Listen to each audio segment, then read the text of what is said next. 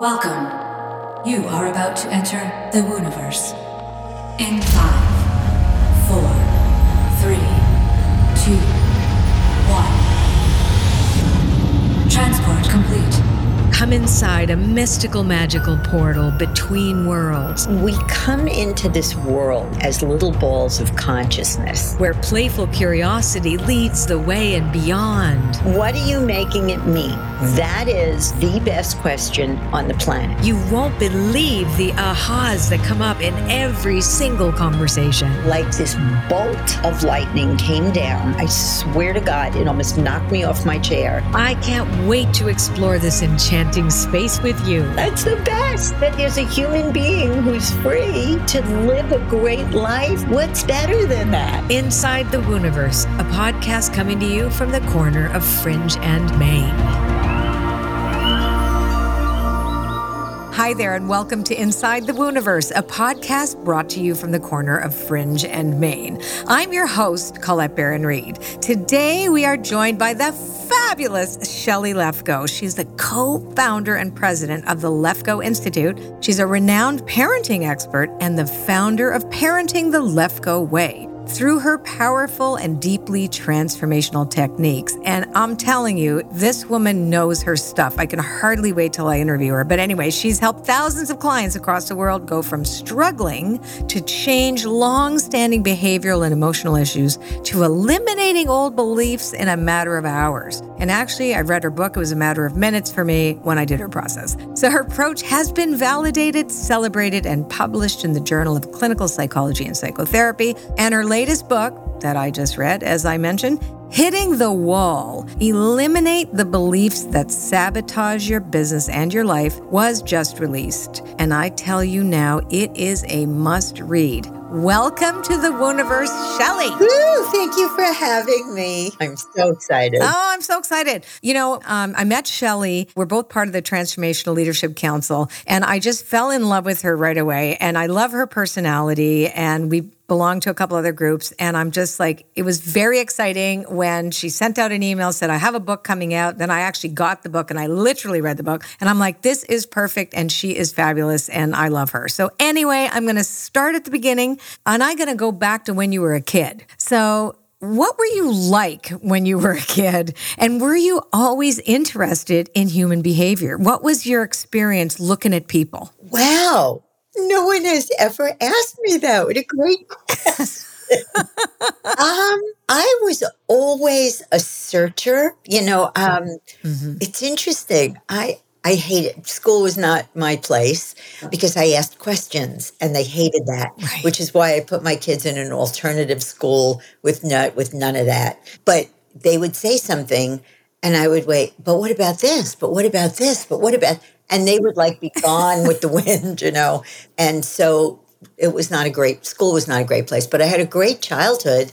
And I was very, very, very, very blessed. I had a mother who was an angel. She really was an angel. And my first guru. Cool. And she taught me, my mother gave me a lot of wisdom. She taught me how to be a friend. She used to say to me, boys will come and go, but your friends will be there forever. Mm-hmm. And that has turned out, if, everybody listening, take those words, because almost 8 years ago, I lost my husband, as you know, mm-hmm. who was also an angel. And my friends were everything. Everything. Yeah. Yeah. So in the way you were parented ended up being something also that you ended up, realizing that there were certain really important things that people weren't doing. Also, the way you partnered and your husband became somebody who was so deeply ingrained in this whole world of personal transformation. You took your place beside him and had a lot to offer. And now you're carrying this forward your way in a way that's really meaningful for everybody. I had a very woo-woo experience. Good. Let's hear it. I had lots of fabulous, fun jobs. I worked for the Theater Guild and I saw every show on Broadway. I was in the travel business for 10 years. I'm a hedonist. I love pleasure and fun and life. And I met my husband at a personal growth thing called EST. And he kind of downloaded, because he was very modest, he downloaded this process on an airplane. He was looking at, why do people know what to do and don't do it? So we all know we should eat healthily and exercise, and a lot of us don't. We all know going into a relationship that we should not be going into this relationship, but we go in anyway, right? So we know we should do things and we don't, and we know we shouldn't do things and we do, right? We all know sugar is bad for us, but we love it and we eat it. Right. So Morty said, my late husband said, he was on an intellectual, spiritual journey to discover why that was so. And he downloaded this process, and he came back and he said, I want you to see what I downloaded. And he did the process with someone who said, I want to get married again. And she said, I just can't. I'm not meeting the right men, and the relationships don't last. And he said, well, what do you believe about marriage? And she goes, well, marriage is suffocating and you have to give yourself up. And, and I was sitting there watching him do this, Colette, and all of a sudden he takes her through the process. She eliminates a belief. And it was like this bolt of lightning came down. I swear to God, it almost knocked me off my chair. And I said, that's why I'm on the planet. I'm here to do this. And 35 years later, I'm still doing it, and my passion for parenting grew out of the fact that I was listening to people tell me where their negative beliefs came from. Sure. And it's all from self-esteem beliefs are all from childhood, right? And from interactions with parents. So I said, stop the train. Right. We gotta train parents to facilitate their children to create positive beliefs about themselves in life. This is so interesting. So let's actually unpack that a little bit, because when I think of my parents, for example, my father was 50 when I was born, and he came from Serbia after World War II, which was former Yugoslavia. It was not what it was now, right? So I think Tito was his boyhood friend and actually enabled him to escape into Trieste during the war because they knew each other. And my dad was it was just crazy. Anyway, he came to Canada. My mom was much younger. She was 20 years younger. She was German of Polish and French descent. And her father, who never married her mother, was a French Jew who was killed in Dachau, right? And the people who raised her mother was killed by a bomb, and the grandparents who raised her worked for Albert Speer, who was nicknamed the Good Nazi because he kept the Jewish employees employed, right? So she came to Canada and decided she was going to completely reinvent herself. So not only did we never know that we had a drop of Jewish blood in us, right? But my mom didn't tell us anything until we were mid-20s, but she came in with the belief that we were not safe, right? That safety was something that you, could never say who you really were, right? Never say, she was engaged actually to, we found out all these things later, who had been a former SS officer. I mean, it was crazy. Like that nobody knew her background, and she was hidden with a family who adopted her. Oh my God. It was just like so crazy. But I know that she didn't tell me that, but I felt that. So I think what you're saying is that if you could actually use the process also on the parents who have certain beliefs that they are unconscious of, because I've carried that not safe feeling my entire life. You know what I'm saying? That if I didn't, somehow acquiesce to the external, that I'd make myself okay, that somehow me being completely myself would be very dangerous. Because right back then, World War, you couldn't be a Jew. Like they put the thing on your arm and kill you. That's right. Right? So, so I think the kind of work you do is phenomenal, given that someone like myself, or my mom, for example, meeting you, she would have loved you, by the way. My mother, she was a hoot, my mom. But I could imagine, because she never, ever accepted that this was in her, It was just, you just did it. I never saw her cry. You pulled yourself up by your bootstraps. Yeah. Right? And all these things, right? Yeah. And it's interesting because I love that. Thank you for sharing that with me. So much there. But we come into this world as little balls of consciousness. Right. And we don't know if we're good enough or not good enough. We don't know if the world is safe or not Right. safe. We don't know if money is scarce and hard to get or flows to us. We don't know if it's okay to share ourselves or if it's not. And we look, we're born into this little microcosm called our families, and we watch and we discern about the world and ourselves based on what we see and hear when we get here. Yeah. And one of the things that is very unique to our work is that the reason that you can do affirmations until the cows come home, it makes me laugh because the only person who has to stand in front of the mirror going, I'm good enough, I'm good enough, I'm good enough, is somebody who believes that they're not.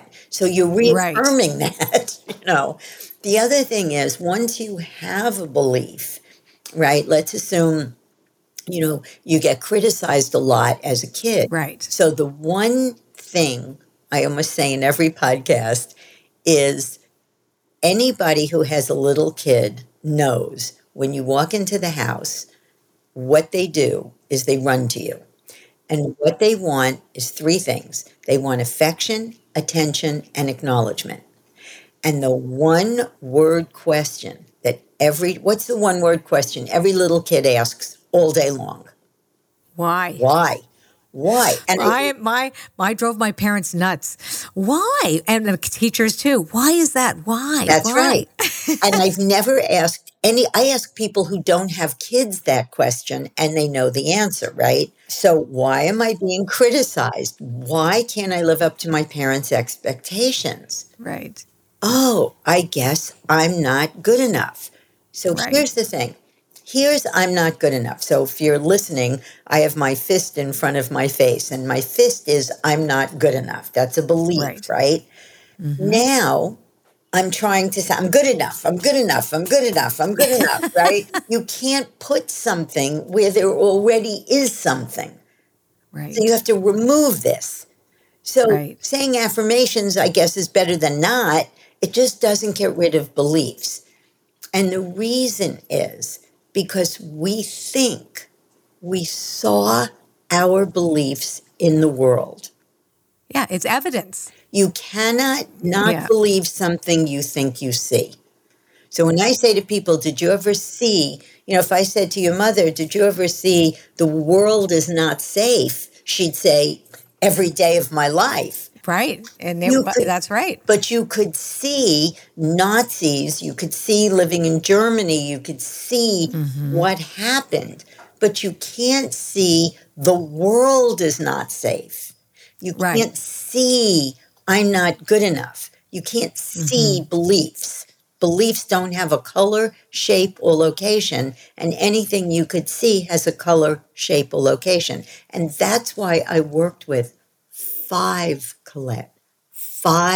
Harvard PhDs who had the belief I'm stupid. I know you wrote about that in your book. I want to hear about that. So tell me about that. Tell me how that worked. So, the first one that happened 30 years ago, we were working at a big company. We used to do corporate work. And I was working with this staff psychologist. And I said, what's your pattern? So a pattern is what you want to change. So everybody listening, if you want to know what your patterns are, they're observable. So this is the difference between a pattern and a belief, because people get them mixed up all the time. Okay? Right. I can't lose weight is a pattern, right? I can observe you being on diets and not being able to lose weight. I can observe you procrastinating. I can see you being anxious or having a fear of public speaking. I can see you getting into relationships that are not kind and loving and nurturing. So those are the patterns. Beliefs are what cause the pattern. The patterns, So a belief is a statement about reality that we hold as the truth. That's what a belief is. And do you think, too, that another reason that we tend to attract similar, I mean, we know that the reticular activating system in the brain is going to take your eyeballs and look for evidence in the world that's going to state that that internal experience is absolutely sure. Here's evidence over there. Here's some more evidence over there. But it has to come from the original belief. And so, and then we keep seeing it because we look for it, even though we say we're not looking for it. But we go, see, look, I was right. There it is again. Right. And I'll tell you something fascinating.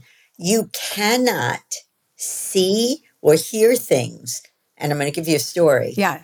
That's inconsistent with your beliefs. Oh, I'm dying to hear this. Yes. So I had a very, very close friend who actually started my little parenting business in Connecticut when I lived in Connecticut.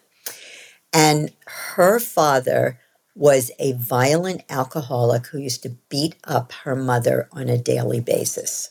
So she had a lot of beliefs about men.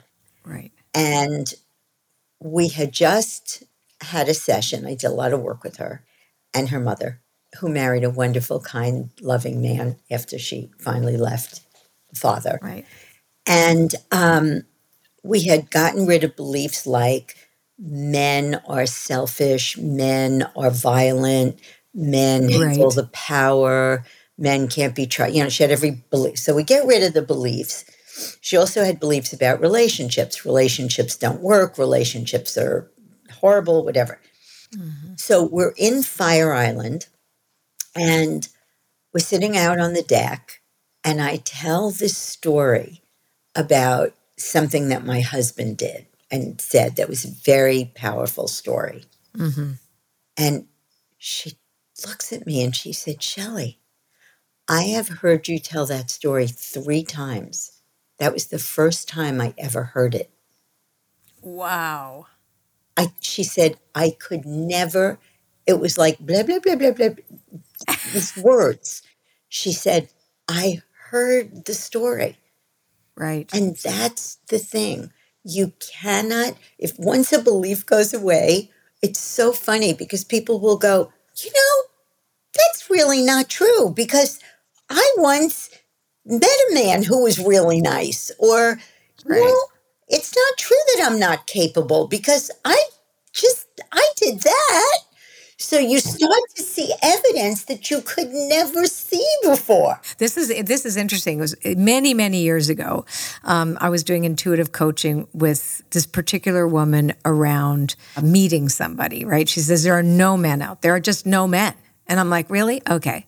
So there's no man for me. There's no men out there. There's just no men out there. And I'm like, okay, here's what we're doing. You're going to go on the internet and you're going to go and look at all these guys that you see on there. You're not allowed to talk to them, not allowed to engage whatsoever. But every day for 10 minutes, I want you to scroll and then hang up and then close your computer. And just then you're going to tell me in a month that there are no men. And she couldn't. But at first, she told me the very same thing. She goes, I couldn't actually see them. She would fall asleep rather than see the men who are looking for a relationship, right? Because she wasn't allowed to engage with them. I said, you're not allowed to. But she actually would fall asleep. Yeah. Pass right out. Yeah. And I'm like, this is interesting because I'm not a therapist. It was, we would do reading on it. I'm like, this is something way deeper. And then finally she saw enough of them like going, okay, because she didn't know they weren't perfect for her because she wasn't talking to them. They were just like, look at all the nice things they were saying about themselves, right? It's wild. But the fact that she passed out. Yeah. Yeah. From what I understand, I think we can have very specific beliefs that can prevent us from moving forward in our lives because though they are so written in stone and we can't see them, but the patterns are there. We're pattern recognizers, so we're going to continue to seek evidence in the outer world, and there's no way out of that some way. That's what we would actually believe. The more we see the evidence, the more we believe it's impossible to change it, right? Well, your beliefs manifest. Yeah, exactly. Yeah. Or it's an interesting thing. They manifest for you, but there are so many other choices of potentials that you could look at that you're only seeing those ones, right? That they come out like they're like the spotlight gets on them. Yeah. Because I know for me, I got clean and sober in January 1986.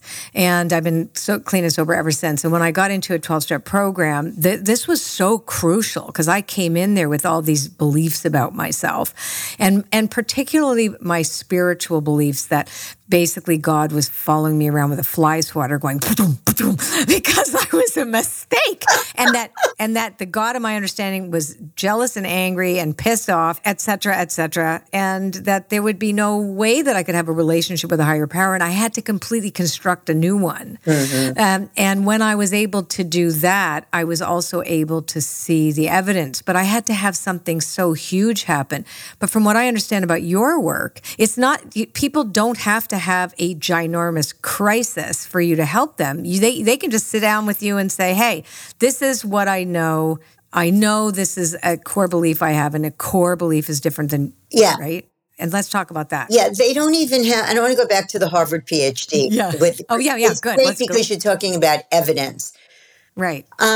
So no, you don't have to, first of all, you don't even have to know what your beliefs are, because I could be napping and tell you what your beliefs are. That's great. I'm signing up. I am so signing up. But we also have a program that you can do online. You don't have to work with me. But, a couple of things. So the first thing is with the Harvard PhD. Now, I said to him, what's your pattern? And he said, I want to leave. I'm miserable. I've been here for so long. I hate it.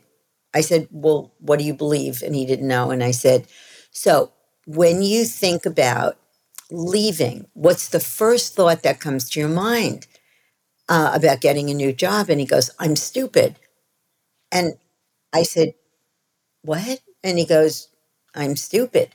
And I looked at his thing and I saw he had a PhD from Harvard, and it was 30 years ago. So I said, don't you have a PhD from Harvard? And I'll never forget this, Colette. He looked at me and he said, oh, I conned my way through Harvard.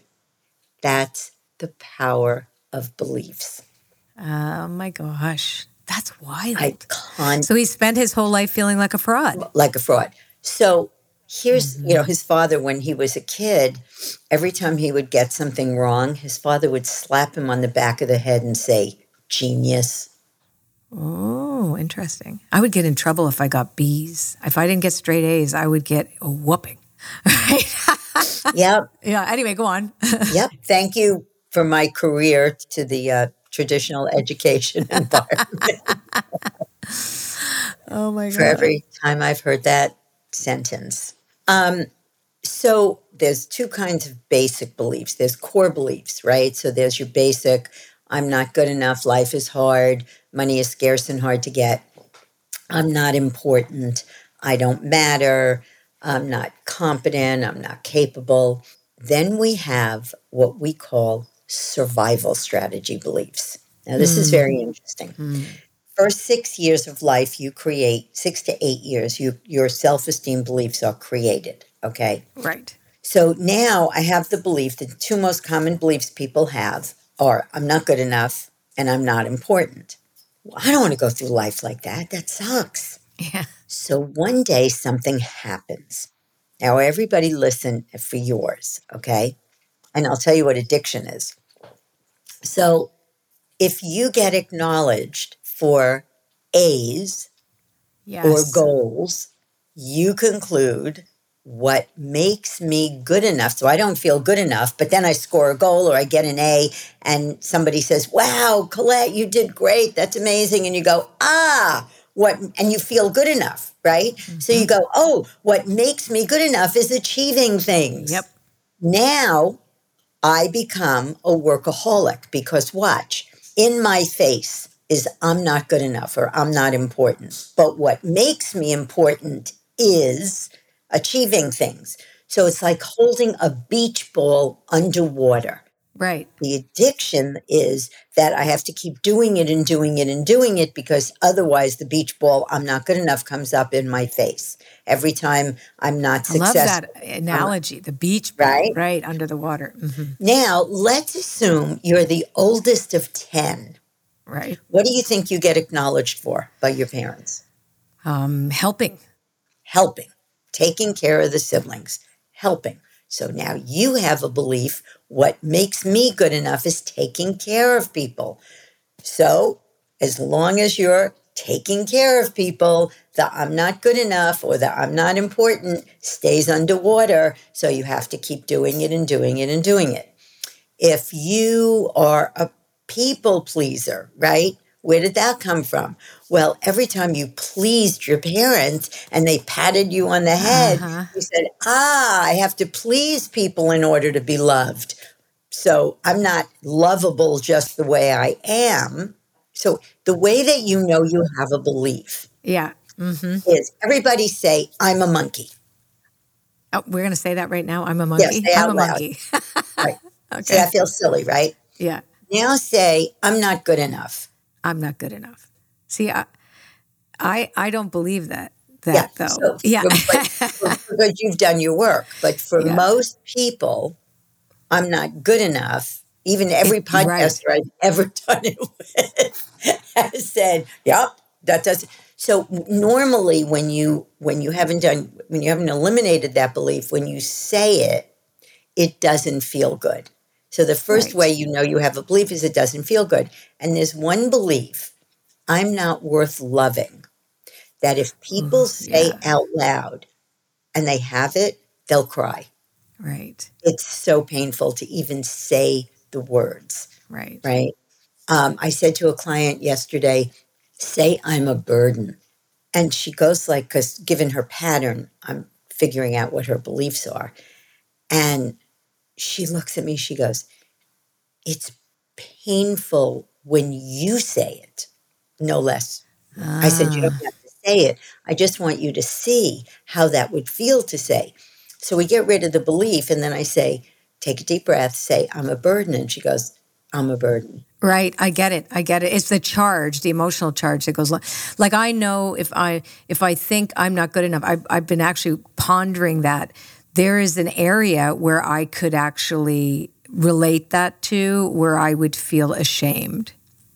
Like that I'd have to go faster. I have to pedal faster, right? Yeah. That I can remember that. Like I know where that comes from. I don't feel that way today, but I totally know that was something that I could totally identify with.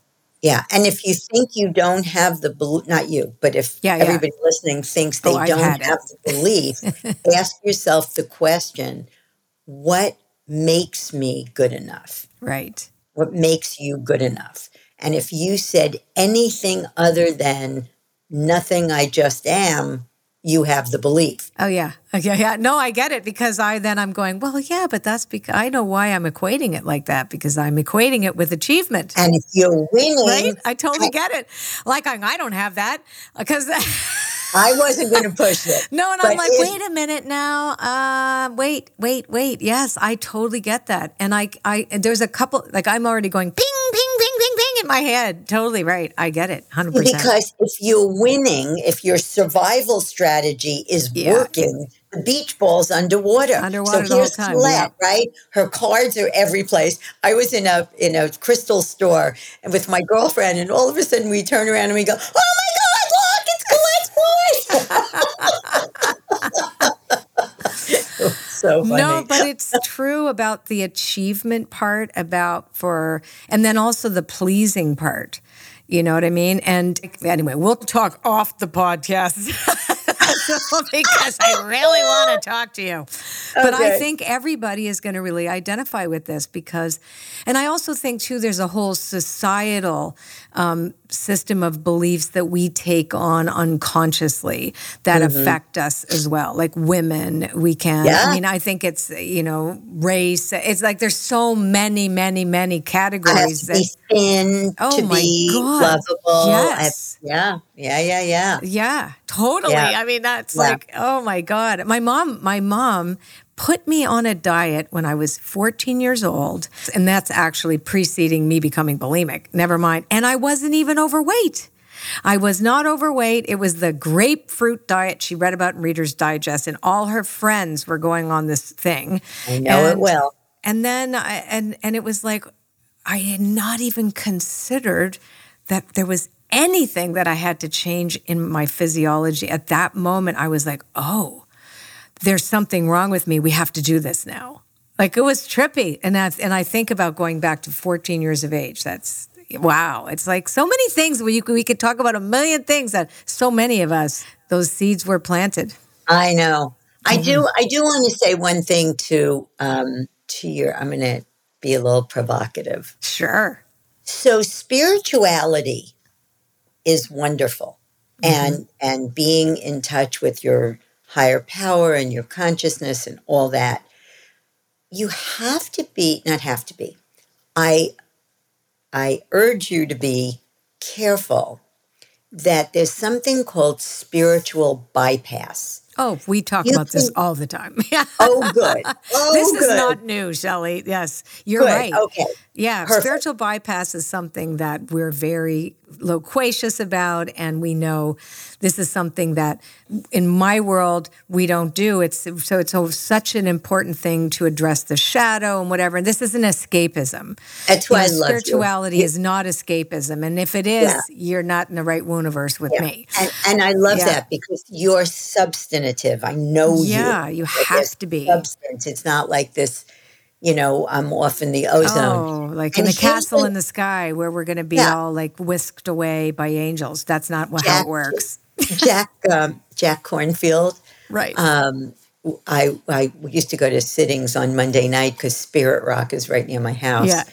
And I love Jack. And he said, I'll never forget this. He said, he went to Tibet and he sat at the feet of masters for 6 months and did a silence for 6 months and turned his body into white light.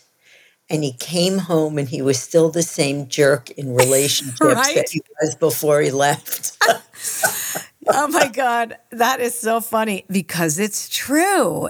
You can have an experience detached from everything and everyone and not having to deal with anything and transcend your humanity if you're certainly not dealing with anything other than a bowl of rice and sitting down quietly, not making any moves, right? But then when you get into the world again and you're dealing with people and you're seeing yourself reflected and all those things from your childhood come right back up again. They don't go away just because you had a white light experience. If you took ayahuasca, if you go and sit on a mountaintop and decide to go see a guru, all of those things, those are great things to do if this is your choice to do it, but they do not take the place of real, actual work Beautiful. on yourself So beautiful. and loving and being compassionate with the parts of yourselves that you want to deny and disown.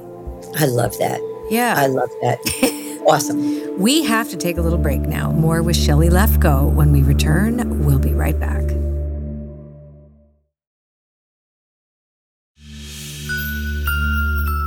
And we're back with Shelly Lefkoe. Shelly, before the break, you were saying. So I just want to say one thing because people tell me this is something that a lot of people are not aware of. I'm sure your peeps are aware.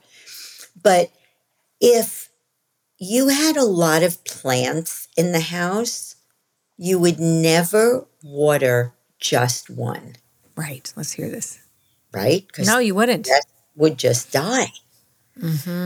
And yet there are areas of our lives that we ignore. Oh, let's hear about this. This is really important. I'd love to hear this. So a lot of people, and that's the thing about survival strategy beliefs, are driven by what makes me good enough or my achievements. So I'm going to focus on achieving, and achieving. Or you look at, your beliefs about money. Money is, you can't make money with integrity. You can't have integrity and have money, something like that. Yep. Rich people are bad. Money is the root of all evil, all these. So now I totally ignore my money. I spend it, I save it, doesn't matter. I'm in debt. We don't go there. So when you look at your life, look at all the plants. Am I taking care of my body? Am I Right. eating well? Am I exercising? Because people don't have time for that. And Right. if you don't have time for that, your time here is not going to be awesome. It's either going to be short or, you can get sick and tired. And, I get up every single morning for my entire life and went to the gym until COVID. I found pickleball. I know. Now I have a new addiction. Yeah. And because of you, I bought the whole pickleball thing. I haven't got Mark to do it with me yet because we have a tennis court in the back, like near us. Oh, you right? can make it. You can make it a pickleball court. You can make it a pickleball court. So anyway, we have access to one, and I'm like, come on, but let's it's learn fun this. to go. Yeah, I just want to because go. I just want to go do it. It's the best. It's the best. I could play 4 hours. Not could, I do. Like 4 hours on weekends. But I go in the morning, and then if at the end of the day I'm not going out, I just go play pickleball. Yeah. So last night after pickleball, we went to a friend's house. They came from Soviet Russia, and we just had, and there was one woman from Caribbean island, and we just had a blast. So your social life is really, if you haven't watched on Netflix, 100 Years, The Blue Zone, Right. it's fabulous. I watched the whole thing in 2 nights. It was fabulous. So it's what allows people to live to 100. And it was all these different things. And it's not just diet and exercise. It's community. It's laughter. It's fun. So look at that area of your life. Your career is one plant. Your relationships. Are you nurturing your relationships? Yeah. A lot of people don't have sex. Oh my God, nobody's having sex anymore. The young people. I'm like, are you kidding me? This is like the best thing in the world. What is wrong with you, right? But, I'm too busy. I'm too tired. Well, guess what? My mother used to tell me, if you don't take care of your husband, somebody else will. That's funny. Yeah. Oh my gosh. So look at all the plants. plants, And the plants, every plant doesn't have to be the award-winning plant at the garden show. They just have to be healthy. My career is healthy. I'm not running to get my book on the New York Times bestseller list. I'm not doing it. I'm just not. I'll get my workout in other ways. I don't have that drive. I'm not. I used to when I was younger. I was very driven, mostly around my music career, which ended up switching over to this one. But I have 2 albums on Universal Music. Yeah, so I had a whole other life, and that was where I was driven, and I had so many hidden agendas about what that was supposed to do for me. Anyway, I switched over to here, which I never really put much attention to, except it just happened anyway. But the concept of being driven, ambitious, etc., to fulfill that, pushing the ball under the water has always been something I'm aware of. Self-awareness is really important. But, when I came to a place where it's like, I love my life. I don't need to be number one. I don't need a New York Times bestselling. I don't need any of those things to make me feel good about myself or valuable. I just need to know, and this was my need to know still, but that I'm providing value for people, that there's value, and then there's an exchange there, right? And it doesn't need to be big, wide, huge, anything. And there's a liberation there. And then fear goes away, because when you're driven, there is fear under, like that, oh my God, that ball's got to stay down there. And the ball gets bigger under the water. God, we can have so many conversations. Oh my God. Because I just went to fear, and then I just went, and I love my life. Those are 4 words you want to be able to say. And our beliefs get in the way of us nurturing all those plants. Yes, totally. And exactly like you said, your survival strategy makes you go whichever one of those plants it is, that's what's going to happen. So at the end of our process, we do what we call the spiritual part, right? So we have people close their eyes. And if you do our natural confidence program, you'll get this. You don't have to, you have to work with me. They close their eyes and we say, where did those beliefs that you just eliminated come from? And everybody says, I made them up, right? You create your beliefs, right? But your beliefs create your life. Like you said, you see things consistent with your beliefs. You will feel consistent with all that. So if you believe life is hard, you're going to have a hard life. If you believe there are no men out there, you won't find them, right? So if you create your beliefs and your beliefs create your life, what does that make you? And people go, the creator of my life. Mm-hmm. We come into this world as a little ball of consciousness. Before we create any distinctions about ourself, life, or people, they don't exist. And people have a very profound experience of who they really are is that consciousness Right. that creates the distinctions that manifest. So there's, and I say in that space, what's possible? And they say anything. What limitations do you have? None. What's missing? Nothing. There's nothing missing in that space. What does that feel like? And they say liberating, which is what made me think of it. It is liberating to get that you're not simply this creation, this thing. Who you really are is, the God of my understanding, or Yeah, who the you God of my really are understanding works is through the me. creator. Mm-hmm. And my belief is that who we really are is part of God I consciousness. believe That the we exact all same thing. are that which, that which is. And I love that because the dichotomy is you're both the sculpt. So here's a sculpture, right? Right. On this sculpture is I'm not good enough and I'm not important and I'm not, and life is hard and, Yeah. here's this sculpture. But who you really are is the sculptor, right? And as the sculptor, you can look at that sculpture and take those crappy beliefs off and change the sculpture. Because as you said, which I love, you're living here in Tableland. You're Yeah. not living in the, blah, blah, blah, cosm, whatever. You're going to deal with, we used to call it, I never see gurus I used to call it the A&P, which was Right. a supermarket.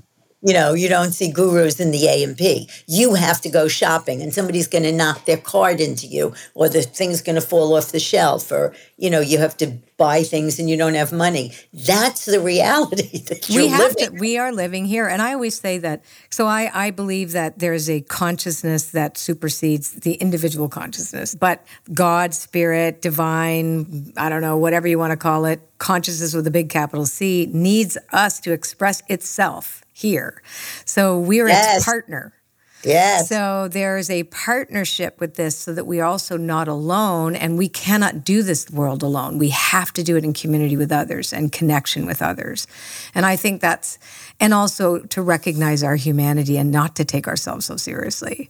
There's that too. Like, you gotta look at life. And I think that's when we talk about fear brings up that idea that we're gonna, sustained uncertainty that we've been through the pandemic and then now, and we're looking every time you turn on the news, like there's nothing good, right?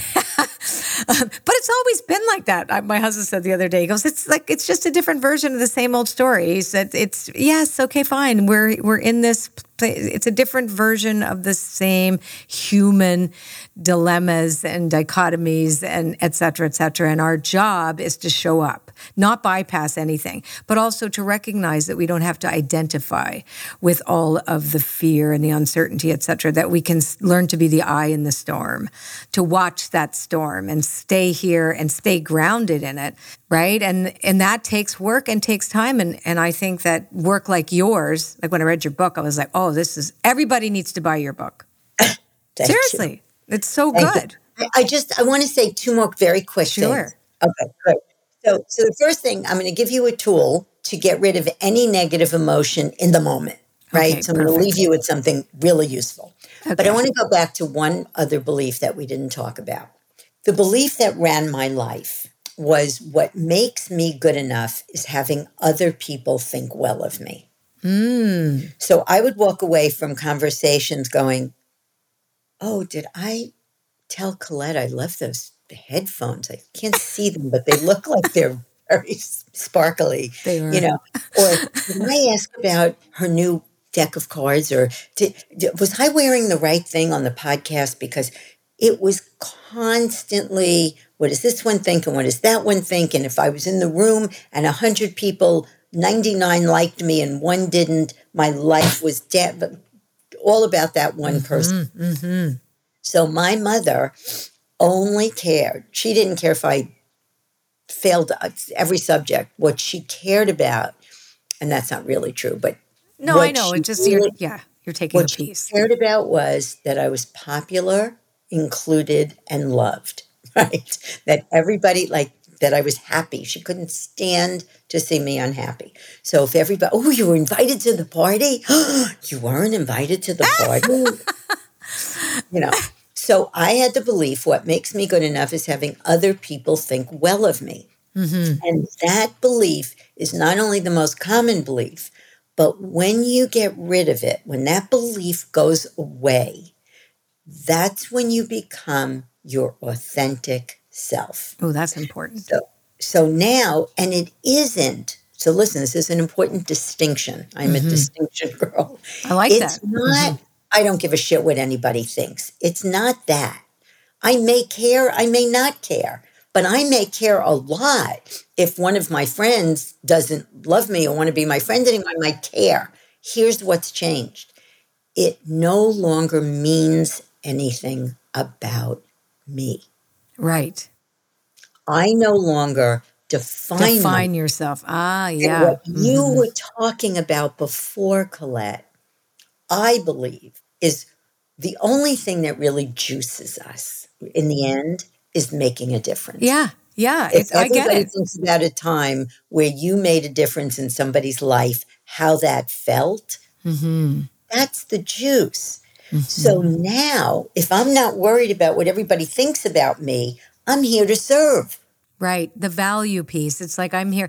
I'm not here for the impact. I'm here for the value. The impact's out of my Totally. hands. Yes. I just want to make a difference. I want to serve. I want to change people. When somebody gets on every day of my life and says, Shelly, I don't worry about this anymore. I'm not scared anymore. I don't have One client said to me, it's 37 days and I haven't woken up with anxiety. That's huge. But when are you going to stop looking for it? Oh, right. Yes, that's right. Stop counting. Right. I wake up in the morning, I have no anxiety. That to me is like, yes, that's the best. That there's a human being who's free to live a great life. What's better than that? But I get it. It's not anymore about your identity. The question that I ask always in Oracle School to all my students is, what are we making it mean? That's where I was going to go. That's our number one question. And who do we need to become? Those are the two things that we work on. So I love that. So here's the thing. We're so aligned. I know. I knew this. I know. So what are you making it mean? Okay. That is the best question on the planet. So I'm going to take it a little further the way we do it. We all have our different ways. So my late husband did a TEDx talk on this. It's called How to Stop Suffering. First of all, meaning mostly comes from our beliefs, right? So if you believe dogs are dangerous, the dog comes in the room, you're going to give it the meaning, he's going to bite me. Right. It's the meaning that creates our feelings, right? Right. Always. So anytime you have a negative emotion, and by that I mean an emotion you don't want, okay? Right. Yeah. Negative emotions. I don't want to be depressed. I don't want to be unhappy. I don't want to be anxious. I don't want those emotions. They don't feel good. I'll have them. I'll feel them. I'll say thank you very much. And then I do this process. Yeah. So the process is, what happened? Colette didn't call me back. What meaning did I give it? She doesn't care about me. What else could it mean? Come up with one other possible meaning. Well, it could mean that she got busy and just forgot. Now, here's the question. What does it really mean? What do I know for sure because that happened? The answer is always I don't know. no. And what is it? Nothing. Nothing. Events have no inherent meaning. Oh, that's Okay. fascinating. So watch.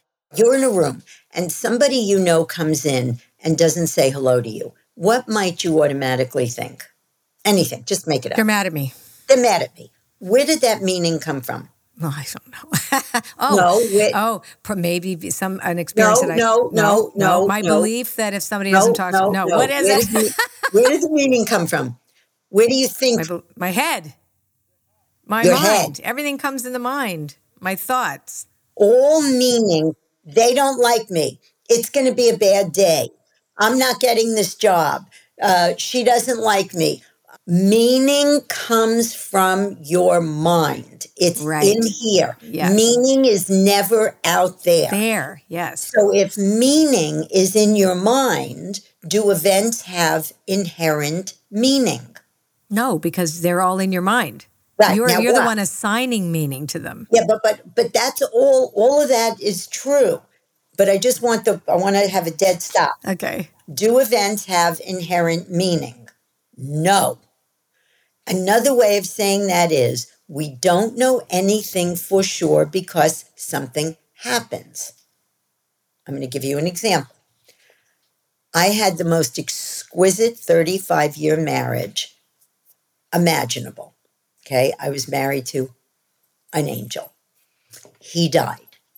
I was devastated. I didn't know how to run a business. I didn't know the difference between a P&L and a balance sheet. And I never wanted to run a business. It wasn't anything it was like the last thing I'd ever want to do. So I'm going to starve to death, right? He dies. I'm never going to love again. I'm never going to be happy again. And then I tell the Marcy Shimoff story. Yeah. So my girlfriend came to me and said, I will be the person who will always remind you that you can still have fun. Right. And she did that. Yeah. So when he died, there were consequences, but the events have no meaning.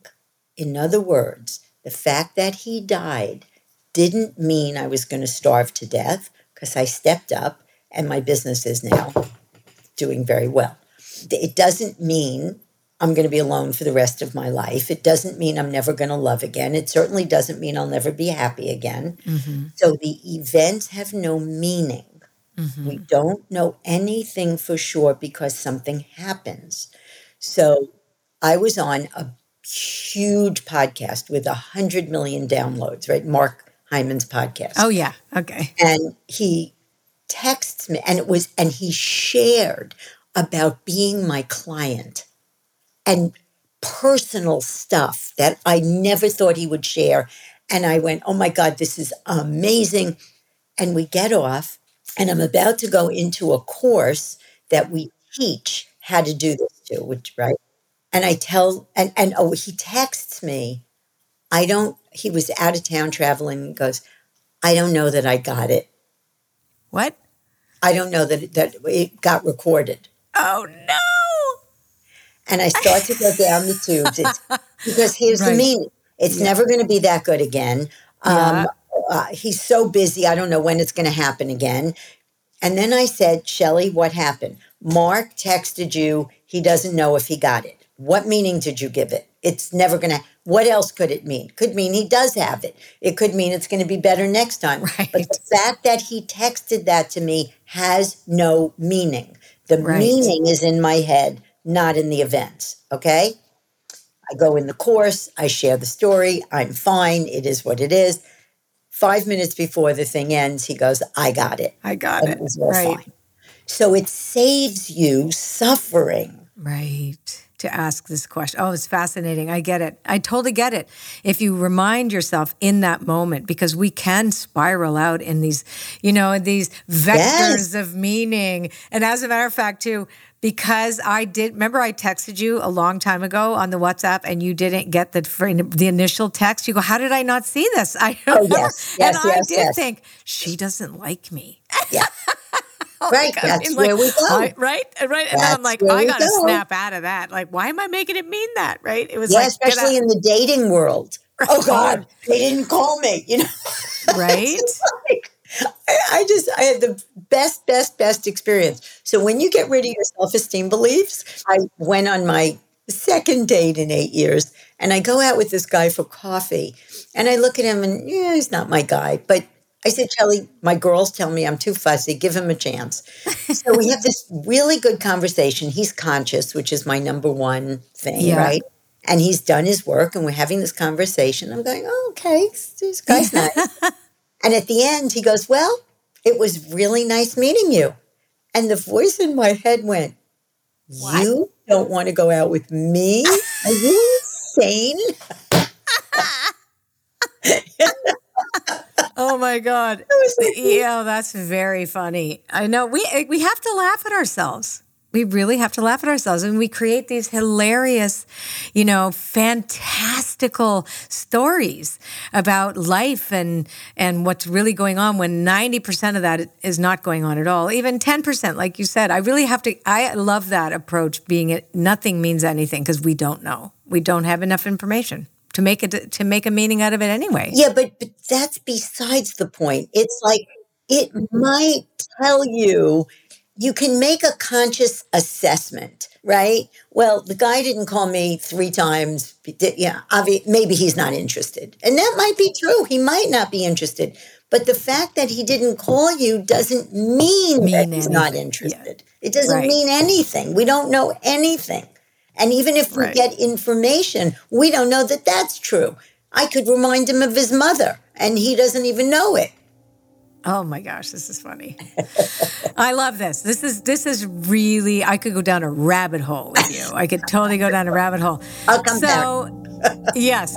We have to do that again. Exactly. So you know what I thought we would do? I want to pull a card together from my newest Oracle card deck, the Dreamweaver's Oracle. And it's the question I'm asking is, what does the universe or Wooniverse want me and Shelly to cover one more subject and before we close up today? So my Oracle cards are reflectors. They're ways in which we communicate with our higher power, the divine, etc. But for most part, it's the purpose of self-revelation. That's what they're for. So let's reveal what you and I need to talk about beliefs. What else should we address when it comes to beliefs and how they impact us and our ways in which to align with our highest good? Oh, okay. So the card is if the dogs come circling round. So this is about protection. So just the concept is protection. So let's just riff on the concept of protection as a belief. Being protected, not protected. Maybe this is a way in which to conclude how everybody right now, right, is they're like getting into their little, like the polarization. We have this group here versus this group there, because we look at, this will protect me if I stick close to this thing. Like, so how does that belief, what if we need no protection, right? Like, what is that? Let's riff on that. Well, if you have, and I love this, Colette. You're so awesome. And your cards are so gorgeous. Oh, my God. Thank you. So we told my daughter, Blake, that she's protected. We actually told her that. And Blake is both of my girls. I told my girls, life is like a yardstick. Most people live somewhere in the first 2 feet, 11 3/4 inches. What life's about is the last 1/4 of an inch. Right. I said to my girlfriend, who's their godmother, why did you not slap me when I said that? Like, what was I thinking? So my daughter was a big wave surfer in Hawaii. She lives in Hawaii. And now she wing foils, so she's not doing that anymore, thank God. But when you have a belief that I am protected, you can live a big life, right? If you have a belief, I'm not safe, like you were talking about with your mother, we've come full circle, right? If you grow up in Nazi Germany, you're not safe. The world's not safe. And there's survivors. We also have a friend in TLC whose parents were survivors. Yeah. And they bring that into your world because they just want to keep you safe because the world's not safe. Right. And you get the message, I'm not safe. And if you have the belief, I'm not safe, it's going to be very hard for you to feel protected. And you can do all the spiritual stuff in the conversations and but you have to get rid of that belief by going and doing however you do it. I'm going to give you an opportunity to eliminate a belief for free.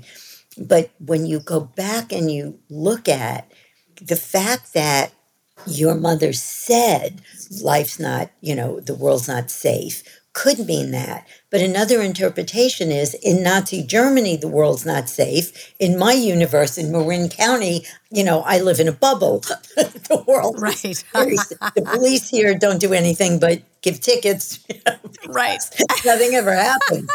So if you look at one interpretation is maybe her world wasn't safe, it doesn't mean mine doesn't have to be. Right. Or if you come from an abusive family or parent, you could say, it wasn't safe in that house as a child, but that doesn't mean I can't create safety of being around healthy, functional people. So after you look at other interpretations, if you get, it feels like I saw, I'm not safe. Right. But did you ever see that? Right. You go, I saw I wasn't safe in this house with my father as a child, or I wasn't safe in Nazi Germany as a kid. But where was who I am is not, will never be safe. That's in your mind, you made that up. I love that. I know I'm going to read you what this says too. Divine protection, a sense of safety despite chaos, a loyal people and staying true to your values. The idea that turbulence, chaos, any of this stuff that we see around us doesn't mean anything. And on that note, I love this. Right? That was good.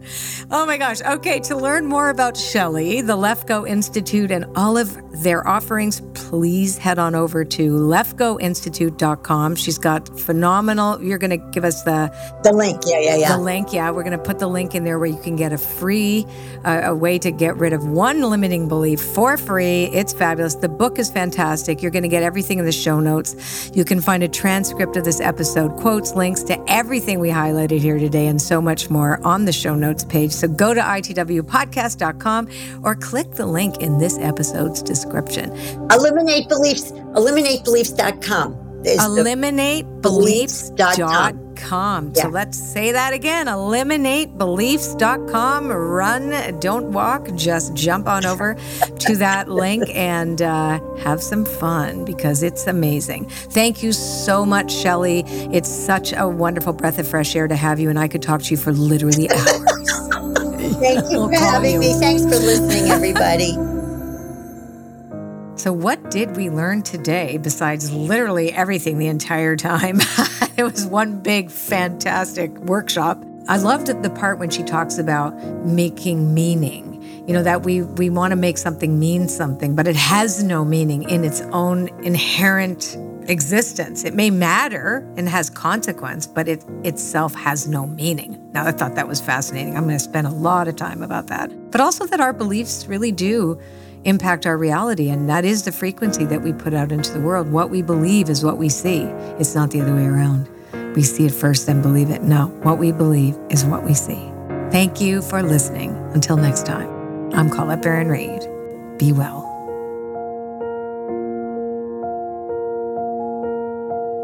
Time to share the way we love. Become the ones we're dreaming of.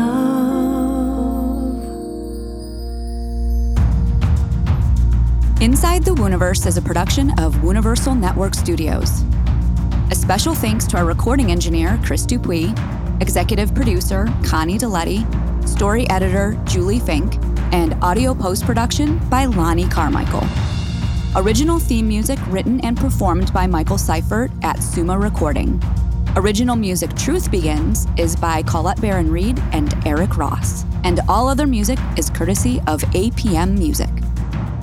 Keep up to date on episode releases, giveaways, and special offers by signing up for Colette's newsletter at itwpodcast.com/newsletter. Thank you again for listening, and we hope you join us next time for another episode of Inside the Wooniverse, a podcast brought to you from the corner of Fringe and Maine.